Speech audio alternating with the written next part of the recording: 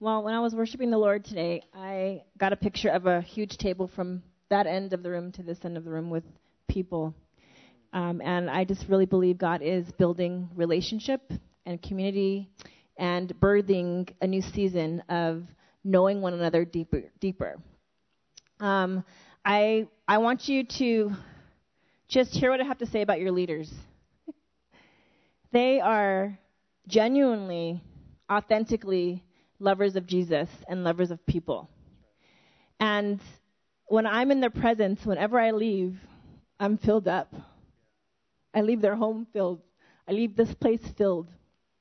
And I know being under the eldership or not under, I don't want to say like you're less than, but this thing of being covered by leaders who God set in place, it's an honorable place to be. But my question to you is, do you know Kara and Mark? And anyone else in leadership, do you know them? In this next season, I want you to make room for them. I want you to invite them into your hearts, into your minds, because their way of life transforms hearts and minds. The way they live transforms hearts and minds. Why? Because they're ruled and they're reigned by Jesus Christ. Christ rules and reigns in their life, and they're submitted at all time to Jesus Christ. And so I just saw this huge table of women and men and children sitting down and engaging in conversation and eating of the word and being filled with the Spirit.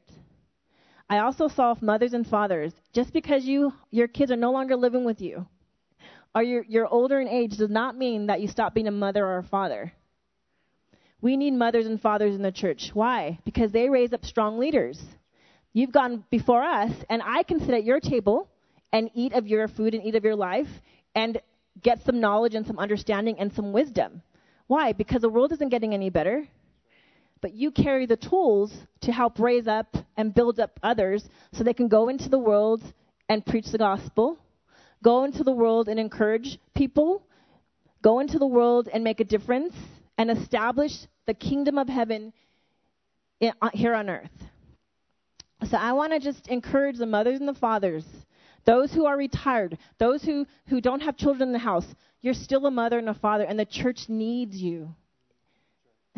This isn't a retirement community. This isn't a retirement church where you're not putting your hands to the plow. You're still working. Why? Because God still calls you valuable. He still uses your gifts. He still uses your mind and what you know about him and what you've done. And Jody and I have been recipients of that. We have mothers and fathers in the church. And till this day, they'll talk about our finances. They'll sit down with us and discuss our finances. They'll discuss with us our parenting. They'll discuss with us our leadership. And so I just want to encourage those who are older. You are valuable and you're much needed in this place. Also, spend time with Mark. Come and paint the building. Get to know Mark a little bit more. I'm sure he'll be like, stop talking, paint. But I'm going to encourage you, keep talking and listen to Mark because he has some wisdom as well. Yeah. Awesome. Thanks, babe. Sweet. It is good to be with Impact Rock. We love this church. We pray for you as a church. We've also been extremely blessed by you as a church. Mark and Kara were with us last year, and we're made a tremendous impartation into the life of our church. And so what we bring and what has been sent from Restoration LA has been reciprocated from you back to us as a church through your leadership and through the gift that is Mark and Kara. So we are so thankful for this partnership. And we're so glad that we don't have to do this alone. We don't have to do kingdom alone. I grew up in a pastoral household, and I saw what that does to family. And it's not always easy, especially when you don't know what true partnership is or have never experienced true partnership. And so us being able to do that not only for our family, but also for our church, it is a huge difference in how we approach ministry. And so we are thankful for our partnership. And I'm thankful for the privilege to be here. I told Mark, I said, no, we'll come and worship and just chill. Like, we just want to, kind of sit at your guys' table and come and hang, and it'd be cool to just hang with you guys. But he thought it would be a good idea to have me talk again. So see how this goes. I've been praying. I've been praying about Impact Rock as soon as Mark said, hey, let's, I would love for you to minister that morning. And me knowing it would be Father's Day, I am not the type of person who likes to stick to like holidays. So like if it's Mother's Day, I'm not preaching on mothers, stuff like that. If it's Groundhog Day, we're not preaching on little rodents running around. We're not doing that kind of stuff. We are very led by the Spirit. But the Holy Spirit had something to say about fathering and fathers. And so I will speak on this morning, if that's okay with you guys.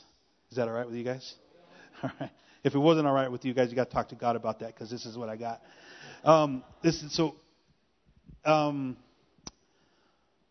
Fatherlessness is an epidemic in our nation. How many of you know that? It's an epidemic. According to NPR, a U.S. Department of Education study found that 39% of kids in grades 1 through 12 don't have fathers in the home. 39%. That's 20% of all white kids. That's 1 out of 5. That's 31% of Hispanic kids. That's nearly 1 in 3. And it's 57% of black kids. That's more than half of these children that don't have fathers at home.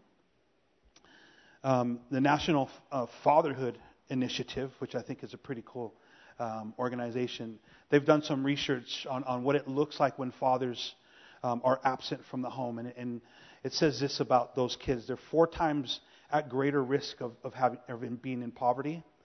They're more likely to have behavioral problems.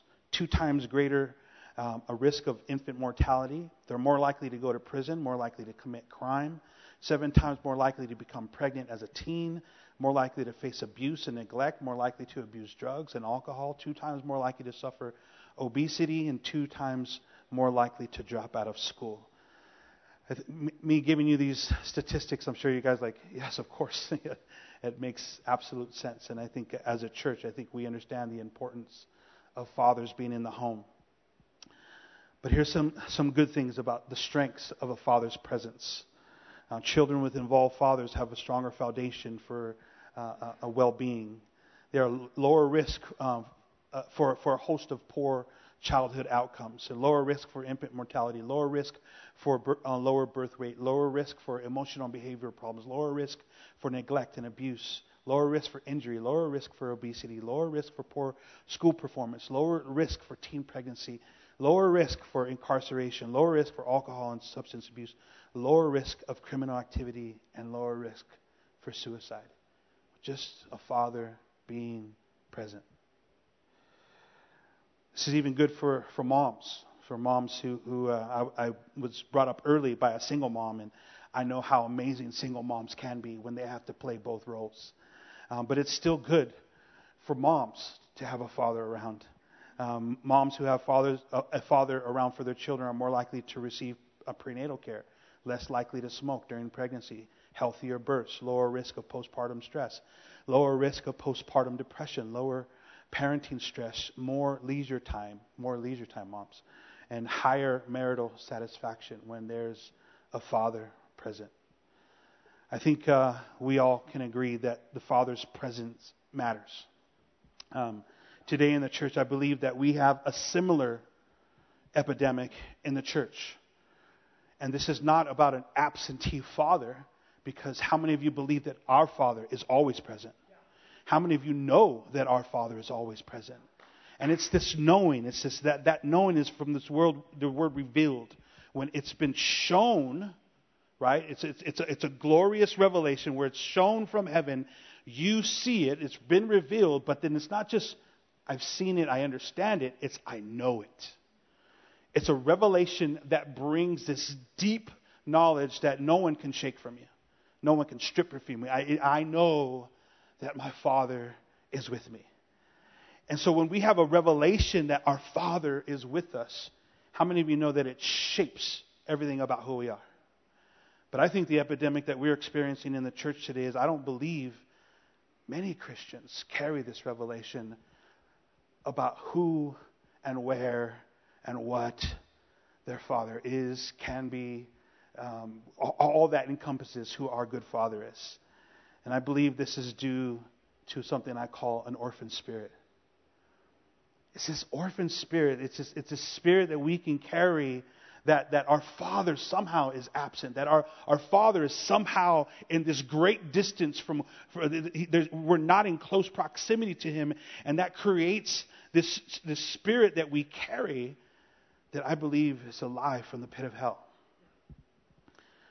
These Christians who carry around the pain of fatherlessness because they can't come to grips with their new spiritual identity and knowing who their Abba truly is.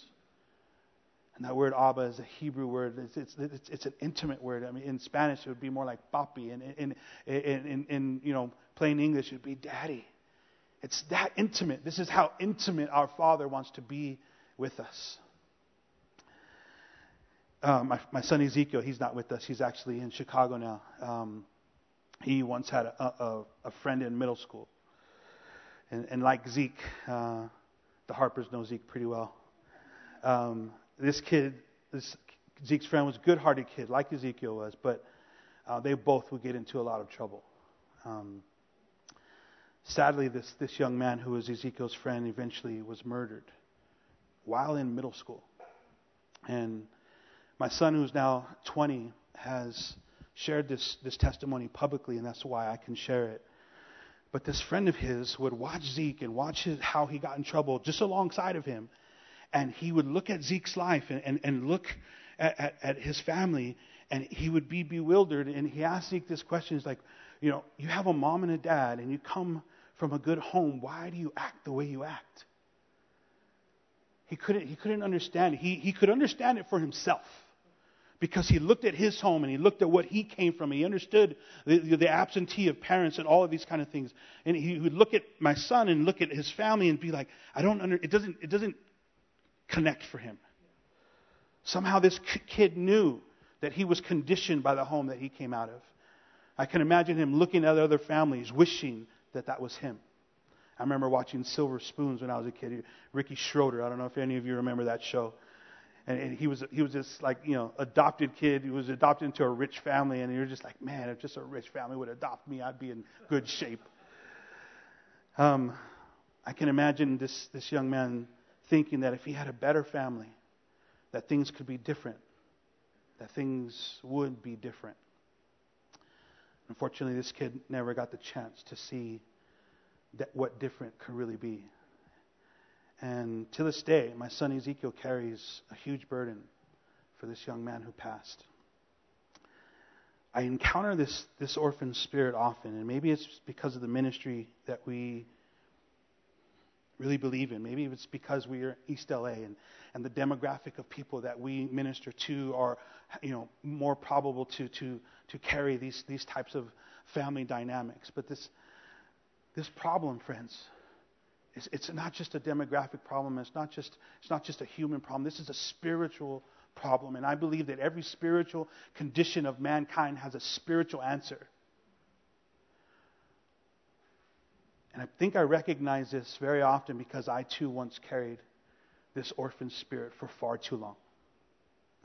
This spirit that causes Christians to remain broken and highly insecure. An orphan spirit, you'll walk around feeling unloved, feeling unredeemed, feeling unclaimed, feeling unrecognized, feeling unknown, feeling unwanted, feeling unvalued. This is what an orphan spirit looks like. And I carried it for a long time. But these are the lies that the devil loves to speak over God's kids. These are the lies that demons love to whisper in the ears of God's children when they're sleeping, and the dreams that attack them at night. These are the spiritual, demonic, oppressive forces that are coming against God's children today. We see it. All the identity politics, all of the other things that are coming against who God says His kids are. These are lies the devil has planted, cultivated, and nurtured, hoping to breed orphan spirits in the hearts of God's kids. And I'm telling you, this shouldn't just frustrate us. This shouldn't just offend us. This should enrage us as a church. To think when we're raising our children and they don't know who they are, and it's more, I don't know if it's more of a slang term, but I would hear kids, parents in the neighborhood, and you just be in the stores at Walmart. Walmart, you're always hearing crazy stuff at Walmart. And you just hear parents, I heard this mom one time like, act like you belong to somebody. Kids who don't belong to somebody act a certain way, but kids who do belong to somebody act a different way. And I think sometimes we as God's kids are acting like we don't belong to somebody. We're acting like we don't know who we are. We're acting like we've started to believe the lies that this enemy has begun to whisper in our hearts and in our minds and over our person. And we forget what God has actually done. God's kids walking around acting like other kids who don't have a daddy. Sorry, my iPad just keeps going into sleep mode. I don't know how to change that thing. Hold on, sorry. God's kids walking around like they weren't handpicked by the Almighty God who created the universe. God's kid walking around unloved, unknown, unvalued, unclaimed. God's kids walking around like their father didn't sacrifice his only son for their behalf so that they could have right relationship with him. It's a lie. And maybe like me, you have believed that lie at some point in your life. Maybe like me, you've carried some of these lies with you. And I really believe that today, for some of you, Jesus is going to break it. Jesus is going to break it. If you guys have your Bibles with you, if you can turn to Matthew chapter 13. You'll know this portion of Scripture. This is an amazing portion of Scripture because I believe it speaks so much into the identity of God speaking over His children. If you are taking notes, I have named this sermon, I Am My Father's Son. Verse 13 reads like this. Then Jesus came to Galilee, to the Jordan, to be baptized by John. But John tried to deter him, saying, I need to be baptized by you, and do you come to me? And Jesus replied, let it be so now. It is proper for us to do this to fulfill all righteousness. Then John consented. And as soon as Jesus was baptized, he went up out of the water, and at that moment, heaven opened. Can you say heaven opened? Heaven opened. And he saw the Spirit of God descending like a dove and alighting on him. And a voice from heaven said this is my Son. This is my Son in whom I am well pleased. With him I'm sorry, I repeated another verse that I memorized as a kid. This is my Son whom I love, and with him I am well pleased. I am well pleased. Can you imagine this moment? Can you imagine? Just think about this. Heaven was open. And this is what God has done for his kids. He has opened up and given us complete access to his atmosphere, to his realm. Right? I mean, how many of you have had growing up, or maybe some of you kids now, there's just places you can't go in the house. You can't go in, I don't know, maybe it's Dad's den, or I had Dad's den. They have overran my den, just so you guys know. Maybe it's Dad's, special closet. Maybe he has a gun locker. I don't know. There's just certain things you have no access to. God has opened up heaven. He has opened up heaven. And this is a bit of what Kara was encouraging us with during worship today. Right? Heaven was open. The Spirit of God, God's Spirit, comes down and rests on his Son. Heaven is open. Jesus has full access to the Father. God's Spirit comes. Jesus has full access to his Father's Spirit. It's a lighting on him. Listen, this is the Father highlighting his Son. And I don't know what son on the planet that doesn't want to be highlighted by his father. I mean, my father wasn't an extremely encouraging man, but I can remember the couple of times that I can remember my father saying something good. They were branded on me because it was the times I could remember him highlighting me or him saying something good. This is what God does for us always.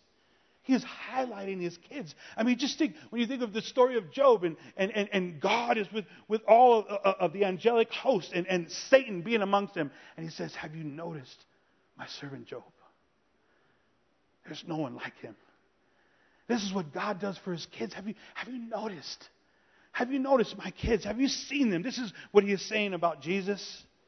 And a voice from heaven comes. This is my son. My son. I often do this with my kids when they fight or when they hurt each other. Because kids do that. And I remind the guilty party that they are abusing my child. My child. And I won't let you do that. Because this is my son or this is my daughter, and you don't get to do that. You don't have my permission to do that. And for me, it's for them to understand, hey, there's not just a responsibility to your brother and sister. There's a responsibility now to your father.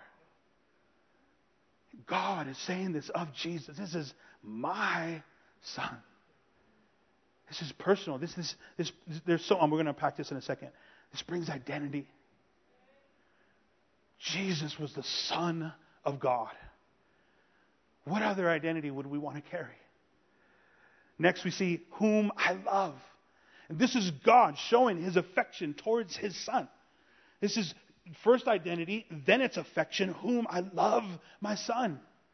What kid doesn't need to know that they're loved? What child doesn't need to know that they're loved? And not just, I believe we try to show our kids in many ways. But our kids still need to hear it. That they're loved. I love you. It needs to be spoken often.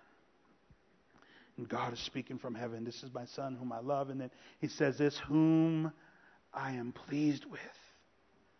God's approval. God's approval. He breathes identity over Jesus. He shows his affection. And then he's showing his approval. And here's the thing, guys. Jesus had done nothing yet. He hadn't done a thing. He hadn't even started his ministry.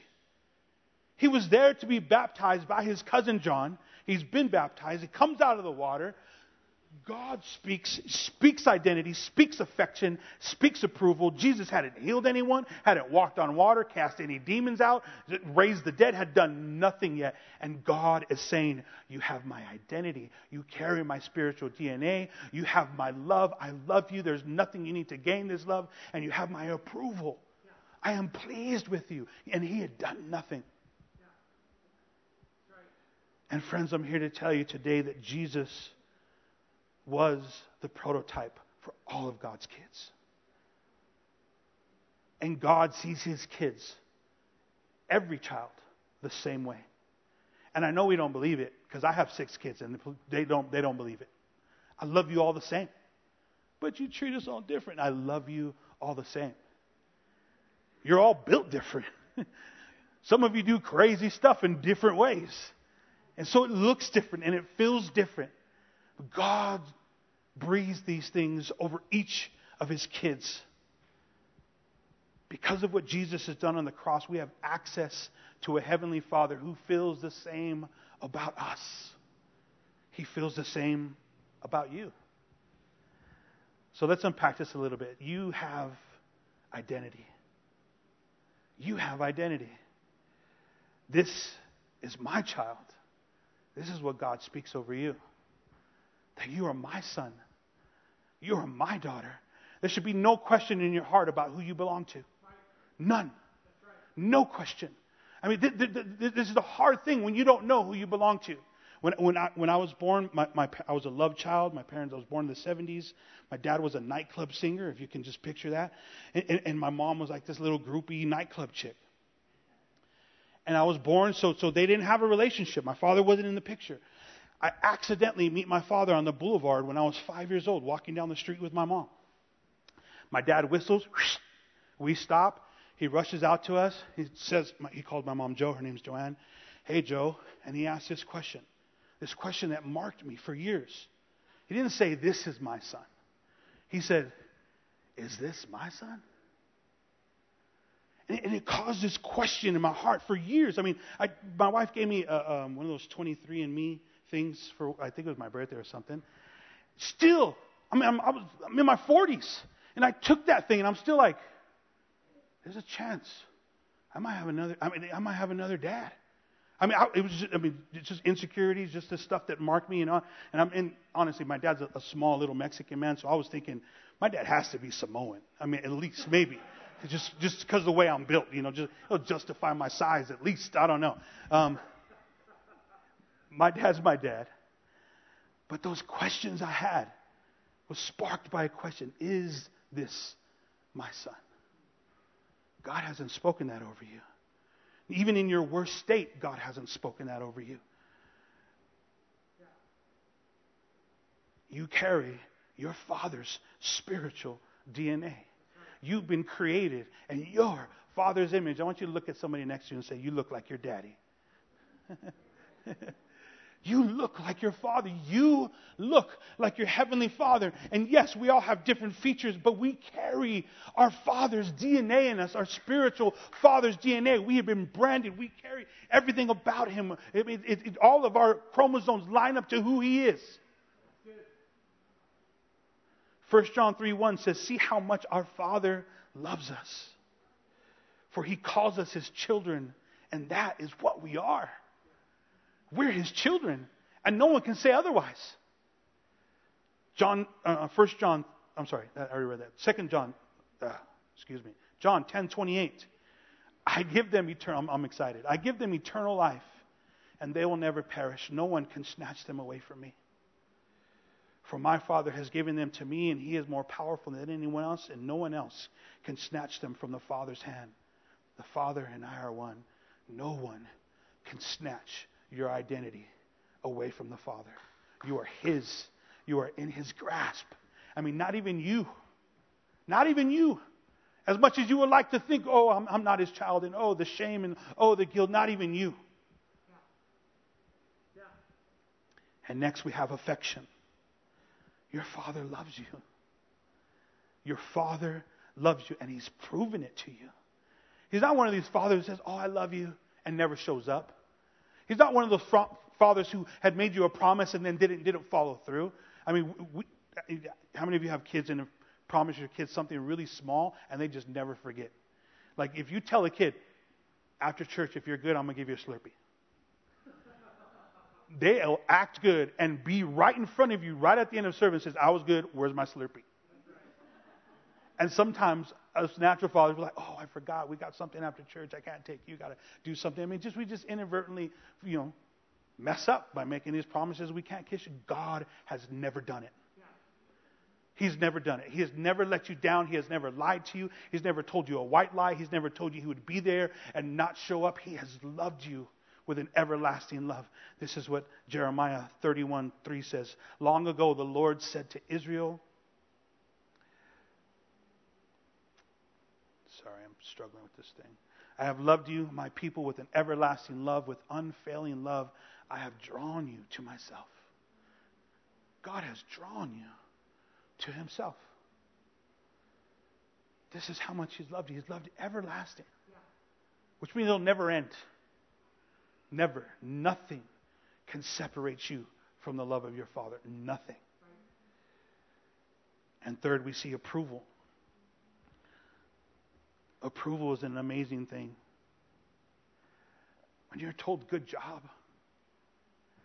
When you're told that someone's proud of you. I mean, just that affirmation. I mean, this is why we love the prophetic. Right? Because the prophetic is really bringing words of encouragement, exhortation, and comfort. I mean, we love the prophetic because we love to be approved by God. We love to hear the Father's words over us. I mean, whenever you see, we've had an amazing friend, Mike Hanchett, who's functioned, in the prophetic at a high level, who has just passed. Man, that man would minister. You would just be hoping if you're sitting in the room that the Lord would highlight you and God would say something over you. You're just hoping.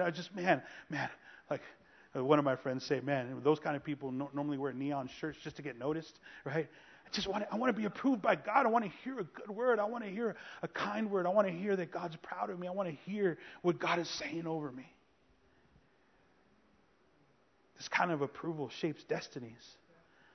This kind of approval, man, it transforms circumstances. Isaiah 54, verse 8 through 10 says this, "In a burst of anger, I turned my face away from you for a little while. But with everlasting love, I will have compassion on you, says the Lord, your Redeemer. Just as I swore in the time of Noah that I would never again let a flood cover the earth, so I now swear that I will never again be angry with you and punish you." And I'm telling you, there's far too many Christians who believe that God is sitting up in heaven with a lightning rod just waiting to zap you. Just waiting to zap you. I mean, have you ever seen an abused child? An abused child, I mean, if you walk by an abused child, I mean, normally they'll like quiver because, I mean, they're used to getting hit. Used to getting slapped, right? And so it's the saddest thing. But Christians walk around like that. We're walking around thinking God's going to slap us around because He's angry with us. That's not your Father. That's not who your Father is. He's not sitting up in heaven like, oh, He's going to do it. Watch, He's going to do it. Watch this. He's not doing that. He loves you with an everlasting love. I will never again be angry and punish you. For the mountains may move and the hills disappear, but even then my faithful love for you will remain. You have God's approval. And you do nothing to gain it. My covenant of blessing will never be broken. Listen to this. Yes, this is written, Old Testament. Isaiah prophesying over not just Israel, over the church. Over the church. My covenant of blessing will never be broken. Isn't that amazing? No, God doesn't break His promises. Says the Lord who has mercy on you. This is how we begin to contend against this orphan spirit. We need to understand the three things that God is breathing over us as a father. He is breathing identity. He is breathing love. He is breathing approval, affection, and approval. And this is what we need to understand even in the life of the church. This is how we bring people through in the life of the church. This is how we disciple people into the kingdom. They need to understand these things about themselves. But before we can get them to understand, friends, we have to understand.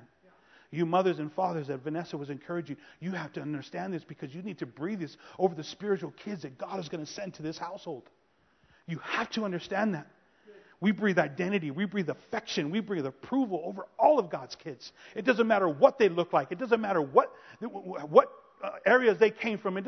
Anyone who walks through those doors are going to get these three things from the life of this church because they come from the Father. We disciple, we encourage, and we even correct through these lenses. These are the weapons of our warfare and contending against an orphan spirit. And when I'm speaking about the orphan spirit, you have to know we're not contending against the orphan.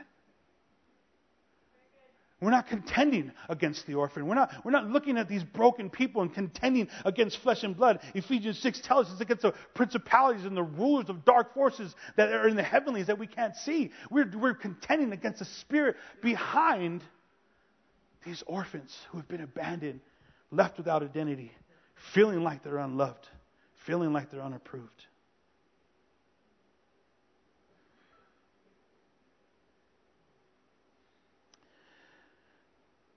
When you know that you're a son and daughter of God, that's when you begin to start acting like a son and daughter of God. And I think we see far too many children of God in the life of the church not acting like God's kids. And I think we attack the behavior. But there's so much more than the behavior. There's the spirit behind the behavior that we need to contend against. But I'm telling you, we need to also model it. If we want to bring people through, they need to also see some role models. They need to see some big brothers and sisters walking like they're children of God. They need to see some mothers and fathers in the house walking like they're children of God. Because then they can begin to fall in line and begin to hold on and to hitch their wagon to the train and begin to follow suit. Because honestly, when we see this is what discipleship looks like. The Apostle Paul was able to say, "Follow me as I follow Christ." A stronger word, imitate me as I imitate Christ. Jesus was the prototype of son, God's only son, the first. And so as we try to endeavor to be like Christ, we in the same manner look to those who are following behind us and say, follow me, imitate me. We see brothers and sisters do this all the time. I mean, we have kids at every stage of life, from 24 to 2. You see Ray Ray. Be careful, she's a biter. But so there's tons of teachers in our house. You know, we got the parents who are teaching, and Jordan who's taught Chloe, and Chloe who taught Zeke, and Zeke's taught Judah, and Judah's taught Mackenzie, and Mackenzie who's teaching Ray Ray, and Ray Ray tries to teach all the pets she finds. So she was trying to own Stella. If you've never met Stella at Mark's house, she walks into the house and she falls in love with this dog. So then, like by yesterday, she walks up to Kara and she says, "This is my dog, Stella." Like telling Kara that's her dog now. Like, it's no longer yours. She's just looking for someone to boss around. But if we're going to model this, we need to start acting like Jesus. We need to start acting like Jesus. And this is what I love what Jesus said about his sonship. He says, dear friends, we are already God's children. 1 John 3:2. We are already God's children.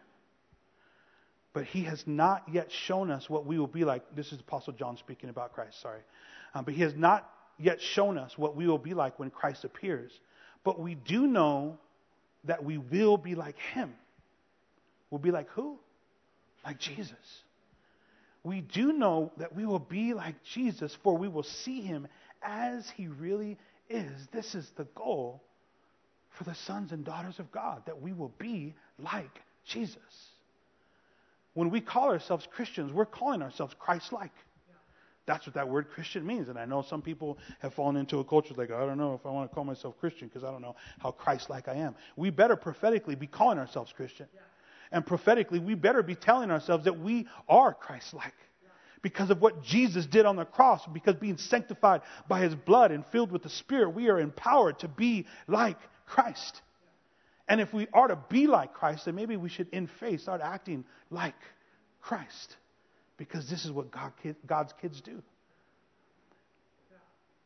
And then God doesn't have to go around and start saying, not that he's ever said it, but if he would, act like you belong to somebody. Because we do. We do belong to somebody. We do belong to somebody. And our Father's name is Yahweh. And he is holy. And he is mighty and powerful and loving and has chosen to reveal himself to us as Father. How good is that? We get to act like Jesus. We get to act like Jesus. And I know there's a whole thing out there, you fake it until you make it. And I don't believe in faking, and I don't believe in pretending. If you've been around Vanessa and I long enough, you'll know that it gets real quick. But you can faith it until you make it. You can faith it until you make it.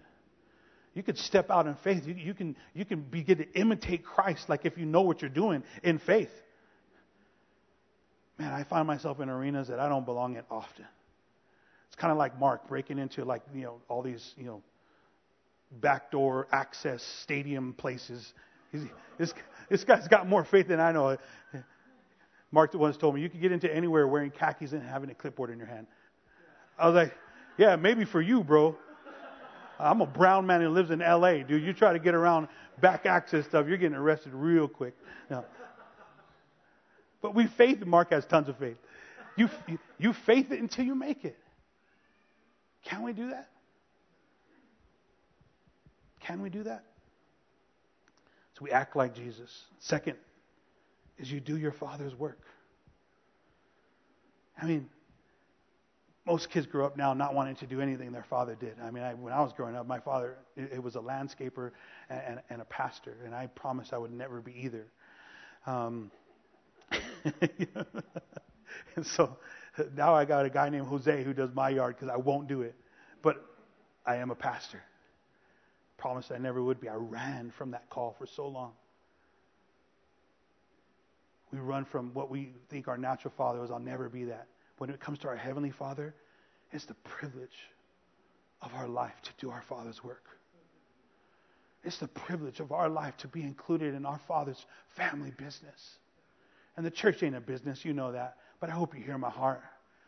It's the business of doing what God came to do. It's the business of finishing the work that Jesus came to accomplish. Jesus came to seek and save the lost, and he gave us a couple rules to follow. Love your God with everything that you have. And guess what? Love your neighbor in the same way. And then he gave us this great commission to go into all the world and preach the gospel and make disciples. This is how we do the work of our Father, because this is what the work of the Son was. This is what Jesus said, John 4:34. Then Jesus explained, my nourishment, what feeds me, what keeps me going, my nourishment comes from doing the will of God who sent me and from finishing his work. This is what drove Jesus when he was on this earth, to finish the work of the Father. Is this what drives you? Or do you shy away from the Father's work? Do you shy away from the family business? Do you look at the family business and be like, I don't know about all that. I'm not into all that. I mean, I just want to be, I just want to, I'm talking spiritual now. I mean, can I just be loved by as a son? You are loved by as a son. You are loved as a son. There's nothing you have to do to gain the affection of God. He is not including you into the family business because he wants to put you to work. He puts you in the family business because there's more sons and daughters, some more brothers and sisters who haven't found their way to their daddy. This is the work that we're about. John 5:19, Jesus says, so Jesus explained, I tell you the truth, so the Son can do nothing by himself. He does only what he sees the Father doing. Whatever the Father does, the Son also does. I mean, friends, this is the work that we, as children of God, this is the work we have to adopt. What I see my Father doing, that's what I want to be doing. What I've seen God say is the work of every Christian here on the planet, that's what I want to do. What he is saying in his word and what the Holy Spirit is prompting as I'm about doing life, that's the work that I want to be doing. But how often do we shun that work? How often do we shun the work of the service in the life of the church? There's only one thing that Jesus is building on this planet, and it's his church. And how often do the sons and daughters of God shun that work? It's astounding. I tell my kids all the time, like, listen, like, we're all family, so we all need to do work. There's responsibility in this household. Right? I'm not asking you to pay for everything. That's my job. And I'm not asking you to play my role and do all. I'm asking you to do your role as a son, as a daughter, in the life of this house. And listen, God's not asking you to do anything other than your role. But you need to figure that out. That encouragement from Vanessa was, man, tuck underneath your leadership. Begin to listen to the heartbeat, the vision that God has given for the life of this church, so that you can hear what God is calling you to do in the service of this local church. I once heard someone say that the most exciting thing happening on the planet should be happening in your local church. Think about that. If God ordains the times and the places for men to dwell, and you have been ordained to be here for this time, in this place, man, we should make the most of it. It should be the most exciting thing that we should be doing. If Jesus is building his church, and I believe here at Impact Rock he is, we should be so excited about what God is doing. I mean, we should wake up on Sunday mornings ready to celebrate with our brothers and sisters, but not just on Sunday. Because we are the church every day of the week, 24/7. I love hearing people say that all the time. Well, you know, the church isn't a building. Of course it's not. But they say it in a way that kind of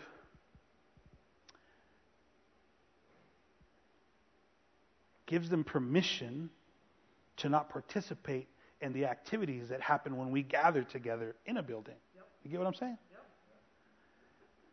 Yep.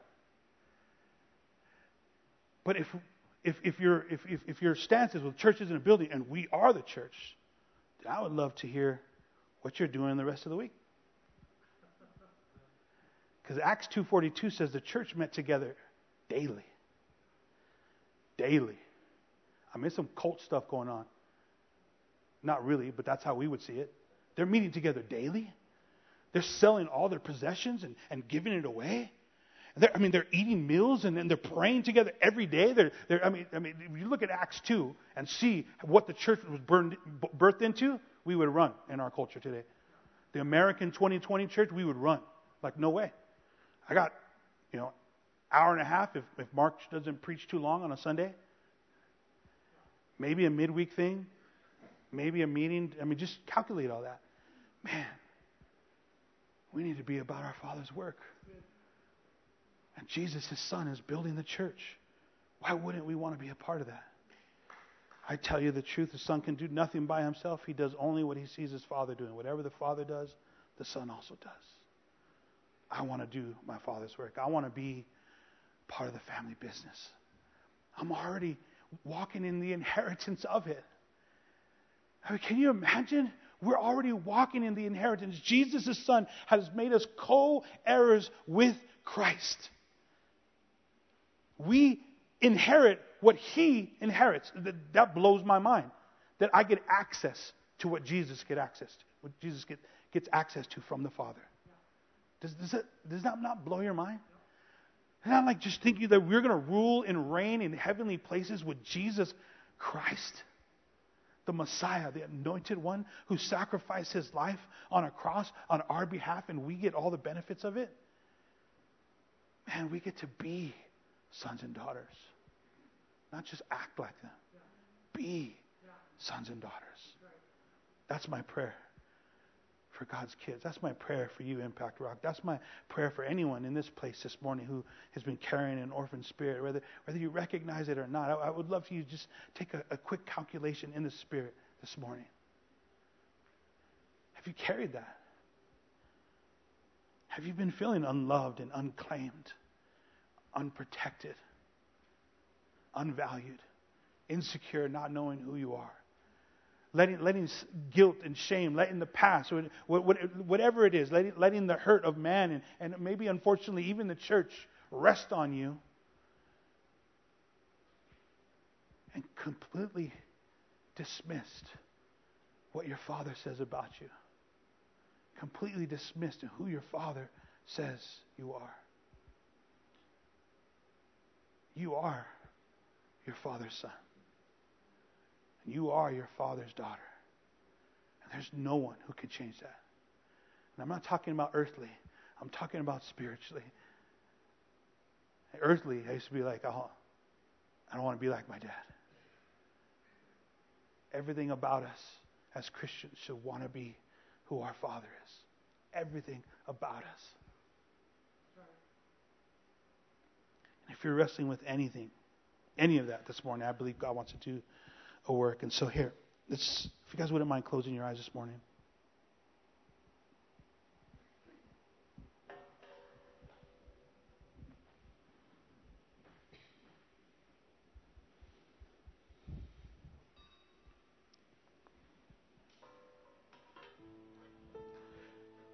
Jesus says the Father says, you are my son, you are my daughter.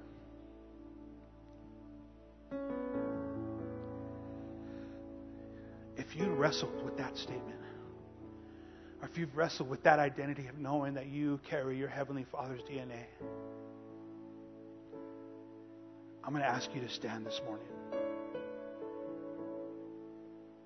I'm not going to make you do anything weird.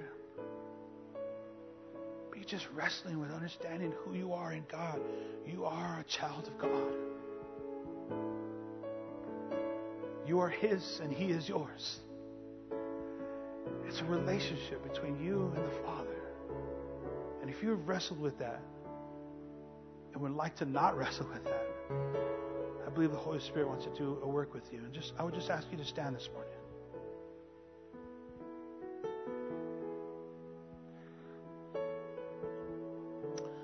For others, maybe you haven't been wrestling with your identity. Maybe you know that you're a child of God. Maybe you do have, but it was just this affection part. You can't grasp. You just don't feel like God can love you. You feel like you're the bad kid. You feel like the things that you have carried, they're just too much for a loving God and a God of justice to forgive. You can never really hear the Heavenly Father whisper in your ear, I love you. Just for who you are. Just for who you are. If you're wrestling with that love that only a Father can give, I would ask you to also stand this morning.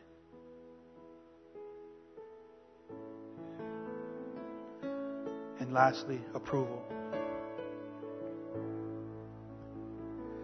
You just don't see how God is proud of you. You don't see it. I mean, you just have this idea about yourself that you're a mess up. There's nothing good about what you do. I mean, to hear that I'm proud of you is so rare in your world, and you can never connect that to your Heavenly Father. Just looking down at you for no reason, say, man, I'm so proud of this boy of mine. I'm so proud of this girl of mine.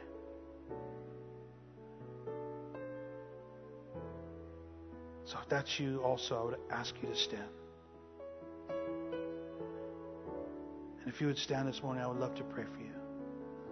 Thank you. I see you, brother. Is there anyone else like that here this morning? I really believe God wants to break some of these things off of us so that we can walk in the fullness of who we are in God. Sons and daughters, without question. Not carrying around insecurities, not carrying around these thoughts of being unclaimed and unloved and unrecognized. God just wants to break those things off this morning. Say, you're mine. No one can snatch you from my grip. No one. You carry my spiritual DNA. You don't no longer have to question who you belong to. You no longer have to question whose blood runs through your veins. It's mine, says the Father. So those of you who are willing to stand, I just want to pray over you. Thank you, God. Thank you, God. Thank you for your love. Thank you for your love for each son and daughter in this house. Lord, thank you that they carry your identity. They carry who you are. They look like their Father because you've created them. And I thank you for your love for them. That undeniable love, that unfailing love. That love that we sang about as we worshiped you this morning. That love is relentless. That love that'll leave the 99 just to chase us. Thank you, God, for that love. May it be undeniable. May it be a revelation that we never question. Never question, am I loved by God? It is a revelation. I know that I am loved by God. Thank you, Lord. Thank you, Lord. And for some of you this morning, I just really believe that God wants to just tell you, I am pleased with you.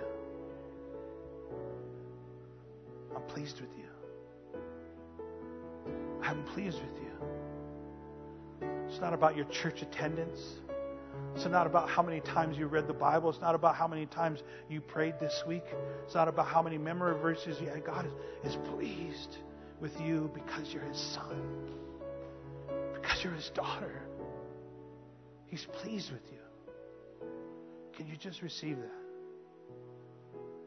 I'm going to ask each of you to receive that. Pleased with you.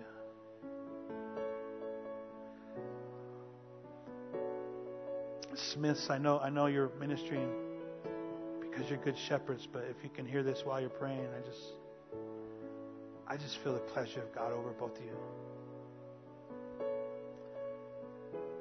I just feel His pleasure. He is so proud of you guys. He is so proud of you guys. It's like a dad watching his kid on the soccer field for the first time. Not because your skills. It's not because you scored. You might be running in the wrong direction sometimes. He's just pleased because you're on the field and you're His. He's just pleased with you. That's how much He loves you. He is so pleased with you. Thank you, God. Thank you, God. Lastly, this morning, I would not like to leave here without every person in this room knowing that they are a child of God. And the Bible is very clear about what this consists of. It says, if you confess with your mouth that Jesus Christ is Lord and believe that God raised him from the dead, you will be saved. The Bible also tells us that the Lord saves those who cry out to him. Salvation comes to those who cry out. And what that means, friends, is we have to turn away from our sinful life. We have to, the fancy word is repent. As we turn from that life and we turn towards our Father. And we choose right relationship with God. And we can only have this, we can only become right because of the blood of Jesus that was spilled for us. And if you have never accepted Christ as Savior in your life, if you have never said, yes, Jesus, I want to start this relationship with you. And maybe in this room, maybe you've even done it in the past, but today, you're not walking with the Lord. Maybe today you need to rededicate your life to the Lord. But either way, I want you to know when you leave this place that you are in a right relationship with your Heavenly Father. And I believe this takes a step of faith. And so if that's you this morning, if I can have everyone's eyes closed, just between you and Jesus right now. That's you this morning. You know that you need Jesus in your life. And you know that you need to surrender your life to him. If that's you, I'm going to ask you to take a step of faith. And I'm going to ask you to stand up today. And I want to lead you through a prayer. It's not about shaming you. This is about identifying that God wants to do a good work in you. Almost everyone in this building has done this. So if you're feeling like you need to do it, there's no shame in this. I've done this. So if that's you, just stand. I want to pray with you right where you're at. Is there anyone here today? Say, I want to accept Jesus as my Savior, and I want to leave this place in a relationship with my Heavenly Father. Is there anyone like that? I'll even take a hand raise. Anyone willing to do that this morning?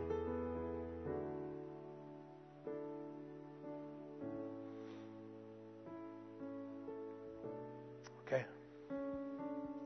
I want you to know that that invitation isn't a one-time deal. That invitation is open to you always. I'll even be standing down here after service. And if you feel like God was calling you to make that decision, come and talk with me after. I would love to pray with you. Lord, thank you. If you guys all stand with me this morning. Lord, thank you for this house. Thank you for what you're doing here in Erie, Colorado with this beautiful local church called Impact Rock. Lord, thank you for the leadership that you have ordained to love and shepherd and to lead in this place. Lord, thank you for the servant-hearted leaders who come alongside and give their time, energy, and are obedient with their resources, God, to see your kingdom advanced.